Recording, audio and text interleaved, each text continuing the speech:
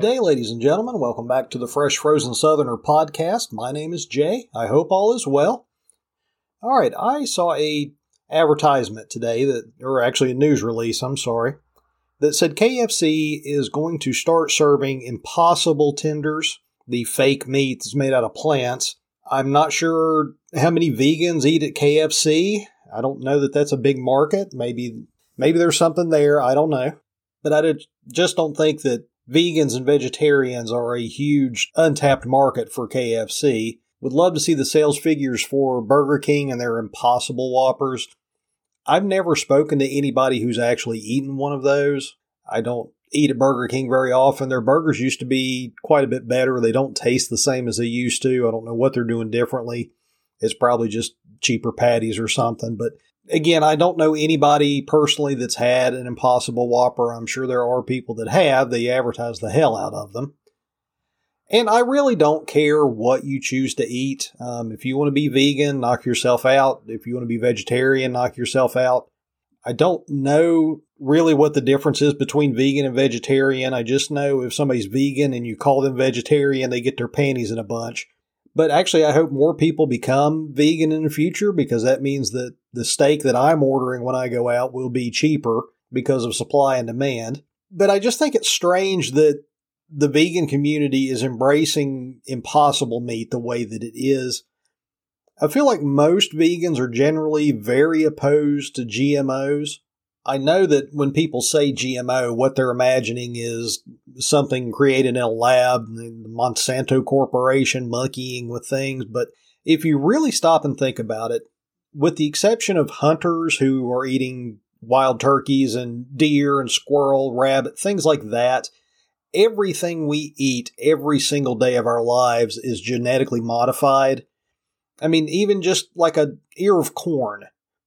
That's not what corn looked like. Corn is a type of grass. It did not have this giant cob that the kernels grew on that you could then boil in water and eat.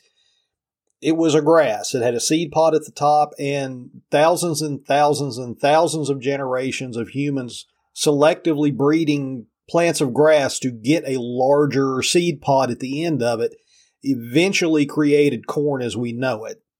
Now, that's not what people think when they think GMOs, but that is, we are modifying the genetics of that plant so that it will produce the type of product that we're looking for.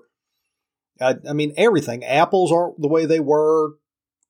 Bananas aren't the way they were 100,000 years ago. We have selectively bred everything that we grow as a crop to produce more yield, bigger fruit. None of it is in its natural state. Everything that we eat is genetically modified, which again makes it strange that the vegans are so strongly against genetically modified food, because Impossible meat is only possible because of genetic modification. And in this situation, that is the most Frankensteinish possibility that you can think of, because this is part of the reason that Impossible meat has the texture and sort of the juiciness of actual meat, is because they have taken a strain of yeast, they have added a gene into that yeast so that it will produce something called legumoglobin. If I'm saying that right, I'm probably not. But it is something that is similar to hemoglobin. It's not exactly the same thing. It is just a manufactured molecule that sort of simulates, the texture and the juiciness of actual meat. I don't know why people are not aware that that has went through an incredible amount of processing to get to that. Just put a potato on the table and a pork chop and stare at them for about 10 seconds. And I think that most people will be able to figure out that those two things are nothing alike, either in texture or cellular makeup. I mean, people think that this stuff is, just plants ground up and that's the way it comes out of the meal. And that is not at all the way if you just ground up plants and threw it on a grill, it would taste like you were eating a piece of bark. But this legumoglobin is completely manufactured. It does not occur in nature. A lot of the early attempts to make plant-based meat relied on soy. This is a workaround so that they don't have to use soy in the product. So you're basically eating soy that is not from soybeans. And there was actually a question as to whether or not the FDA was going to approve legomeglobin to be used in this food product because, again, it's brand new. It's never been used in food products. Human beings have never consumed this molecule. Now, it's very similar to hemoglobin again. It's probably not going to hurt anybody. But again, it's the law of unintended consequences. You have made something completely new in a lab and you've put it in food and you're marketing it to people that aren't the brightest in the world if they're going to KFC to get something vegan. I'm sorry, if you want chicken tenders, just order the chicken tenders. Not that anything that comes out of KFC is going to be good for you, but at least it's an actual animal. Again, genetically modified because that is not what chickens look like in the wild. For my entire life, we have been trying to replace foods that we have decided are bad for us with some sort of new variant that we've cooked up in a lab. And, this stuff gets thrown out there. And of course, the FDA tests everything. It's not going to hurt you the first time you eat it. But the problem is they can't test what that stuff is going to do to you 20 years down the road. And we have really done a lot of stupid things in the name of health.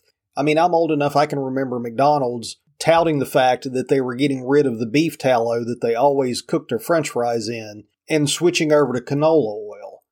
Well, canola oil creates some strange byproducts when it's heated beyond a certain temperature. And what we have found out is that French fries that are cooked in this vegetable oil are actually much worse for your heart health than the beef tallow was. And the French fries don't taste anywhere near as good as they used to. So we have been punishing ourselves for 40 years so that we can be sicker as a group. I don't know how many McDonald's French fries I've eaten in my lifetime. It's a bunch, and I don't really like McDonald's food, and I've eaten a bunch of McDonald's French fries. I could have enjoyed them a heck of a lot more if they still used the beef tallow. It's probably cheaper than the vegetable oil, so the price would have been cheaper, they would have tasted better, and they would have been healthier for me. But, let's not worry about any of that. Let's put billboards up everywhere saying we're switching to heart-healthy vegetable oil.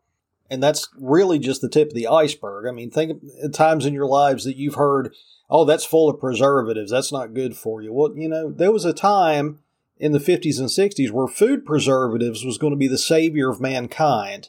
It was going to make food more shelf-stable. We weren't going to have to deal with so much spoilage. There'd be less foodborne illness. There'd be more food to go around. We'd be able to feed the poor.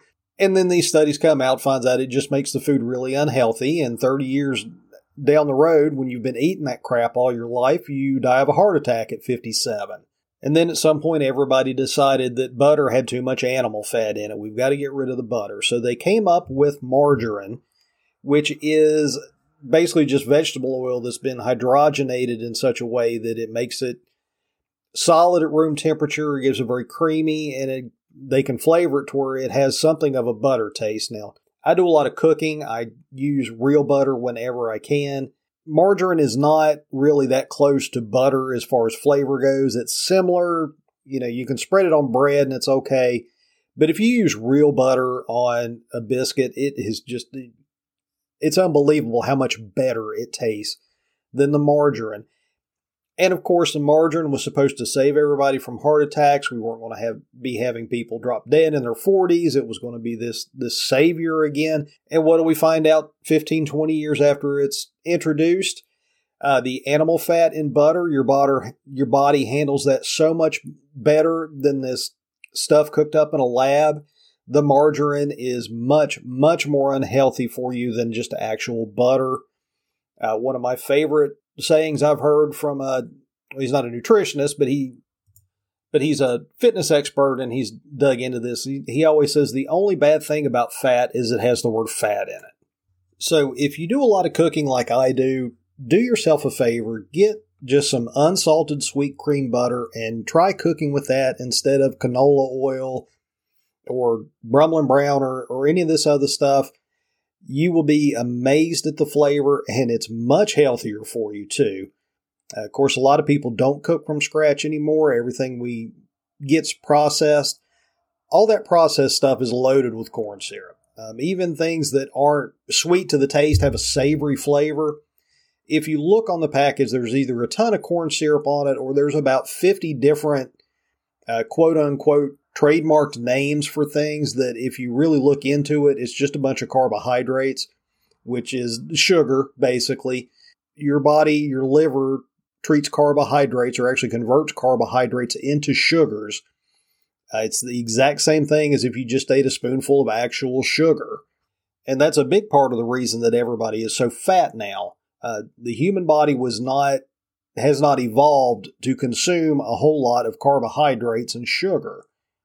Usually, if you go back 10,000 years, the only time that humans would have something sweet is when fruiting plants were producing fruit at the end of the summer and into the early fall, or if they found a beehive and they managed to get some honeycomb out of it. Beyond that, we ate a little bit of plant material, and mostly what humans survived off of was animal fats. And that gives your body all the protein it needs. It gives it all the energy that it needs to keep warm in the winter. It gives you energy to hunt. Fat is surprisingly good for your body, and your body does not convert fat into stored fat. That's not how that works. Most of the stored fat that people have comes from an overabundance of sugar in their system. Now, I'm not trying to sound like a nutritionist or a physician, but if you just look at it from a logical perspective, if, for hundreds of thousands of years, we ate mainly animals with a little bit of plant material and some fruit every once in a while thrown in, but now suddenly it's all carbohydrates. Everything you buy from the grocery store is loaded with corn syrup and sugar. Let's put two and two together. We're all 70 pounds heavier than we were 100 years ago. It's not a huge intuitive leap to get to that conclusion. And we just have such a weird reaction to marketing campaigns. There is a commercial for stevia. It's a sugar substitute. And at one point that she's listing off what it's made from, I don't remember the names of the plants, but she stops and she goes, "Plants." Well, I don't know where she thinks regular sugar comes from. If you buy a bag of sugar now at the Walmart, there's like a 95% chance that it either came from sugar cane or sugar beets. I don't know if you know what sugar cane and sugar beets have in common with stevia. Sugar cane and sugar beets are plants. Sugar is from plants. But this commercial makes a big deal out of saying that this stuff that's made from other plants is based on plants. And like I say, it's not just a throwaway line, and she pauses and with very heavy emphasis says, "made from plants." Like that's supposed to make it good. Your liver is not going to know the difference between stevia and just regular cane sugar. Now, maybe stevia, they said for years aspartame caused cancer. There have been many studies that have found no links from aspartame and cancer. So that was just people freaking out over something new. And we've discussed that before, how we as a species react to anything new. But most people wouldn't think beyond the fact that this commercial said that stevia is from plants. They're just going to do a little math in their head and they're going to come up with it's good for you. It's from a plant. Well, sugar's always been from plants. It's not something that came from outer space and the guys down at DuPont didn't whip it up in a big Bunsen burner. It comes from plants. It always has. But again, unlike sugar, this Impossible meat is absolutely 100% just derived from overprocessing plants. This is not anything that's a natural substitute to meat. I mean, this stuff comes out of a factory, not a bakery. So, if you want to eat the Impossible meat, I really don't care. And knock yourself out. If it makes you feel better about things, if you think you're doing something healthy for you, I don't know that I would put a lot of money on that, because I've seen this stuff come and go, and it seems like all the things that are touted as being this huge improvement over the way things were always done, 10 years down the road, we find out that it was a mistake and we should have just stuck with the original stuff. Again, eat what you want. I don't understand being a vegan. People certainly seem to like it. I personally am pretty much convinced that about 99% of the people that are vegan became vegan simply so that they could convince themselves they're superior to the rest of us. I don't care about stuff like that. You're welcome to think that I'm a horrible person, and I will sit there and eat my pork chop, and I will enjoy every single last bite. But don't believe the hype that this stuff is the next best thing since sliced bread, because I feel pretty confident that in about 10 years we're going to find out that Impossible meat is actually poison. That's just how these things always seem to go. All right, guys, before we get out of here, I've got to talk about the big news out of Pennsylvania, and that is Bill Cosby is now a free man. The Pennsylvania Supreme Court has overturned his conviction, and not only have they overturned his conviction, they have barred the prosecutor in that case from retrying him for that charge. So Bill Cosby is at home, and he's probably going to sue the municipality of Philadelphia and the state prosecutor's office. I have seen a lot of outrage over this fact. Bill Cosby absolutely did the things he was accused of, because part of the reason he was convicted in the first place is because they had his testimony saying that he did give drugs to women that he was interested in sexually from a civil case from about 10 years ago. Now, oddly enough, his testimony in that civil case is actually why the conviction in the criminal charges were overturned. Apparently, the prosecutor in the case, it was from 2005, I believe, is when they started investigating these allegations, and the young lady brought a civil suit against Bill Cosby, but the prosecutor in that civil case got Bill Cosby to testify by promising him that he will not be charged criminally if he cooperates in the civil suit. A couple of years after that happened, if you'll remember, he was actually, I don't know if it was acquittal or a hung jury, but there was actually 2 cases that Bill Cosby was charged in, and the first one he did not get convicted. So when the second trial came about, the prosecutor used his testimony in this 2005 civil suit as part of his evidence, and that is a big reason why that he was convicted the second time. He actually spent 3 years in prison. Now, a lot of people are saying, he admitted to it, and that's all that should matter. That is not all that should matter in this case. Now, before I go any further, let me say, I think Bill Cosby is a weirdo, and he has got some strange sexual preferences, and he absolutely earned some jail time, and he absolutely should be on a sex registry, even though he's probably going to be dead in the next couple of years. But here is the reason I agree with the Pennsylvania Supreme Court overturning his conviction. The Fifth Amendment to the Constitution says that you cannot be compelled to testify against yourself in court. The reason that that is in our Constitution is because under the English system, if you got arrested for something, they could simply put you in jail and tell you that until you confess to the crime that you're charged with, we're just going to let you sit there. And basically what it came down to is after sitting in prison for a couple of months or a year or so, people would get to the point where I just want this over with. I will confess to the crime. Whether they were guilty or not, at that point, they just wanted it over with. So the founders, very wisely, whether you agree with it or not, it was a wise decision to put it in that you do not have to incriminate yourself when you are the defendant in a criminal case. And what this prosecutor did, Bill Cosby basically had immunity on his testimony from that civil case. But the prosecutor used it as part of his evidence. Actually, tapes of him being deposed for this civil suit. What the prosecutor did at that point was circumvent Bill Cosby's Fifth Amendment rights. You can agree with the Supreme Court's decision or you can disagree with it, but it was the right decision. You have to understand that the founders designed our judicial system in such a way that while it is seeking justice for the accuser in a case, it protects the accused while that process is going on. Under the English system, with the king basically being the Supreme Court, you could be taken into custody. You didn't even have to be charged with anything. They could just lock you in a cell and forget about you. You may get to go before the judge 2 years down the road. You may never see the inside of a courtroom for the rest of your life.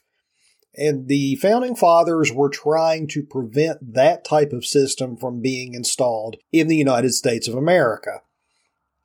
Now, I've mentioned way back one of my first episodes, I mentioned that, the problem with witch hunts is that they will find a witch. It doesn't matter what's going on. They're going to find their witch and they're going to burn them at the stake. And when we convict people in the court of public opinion, that is not justice.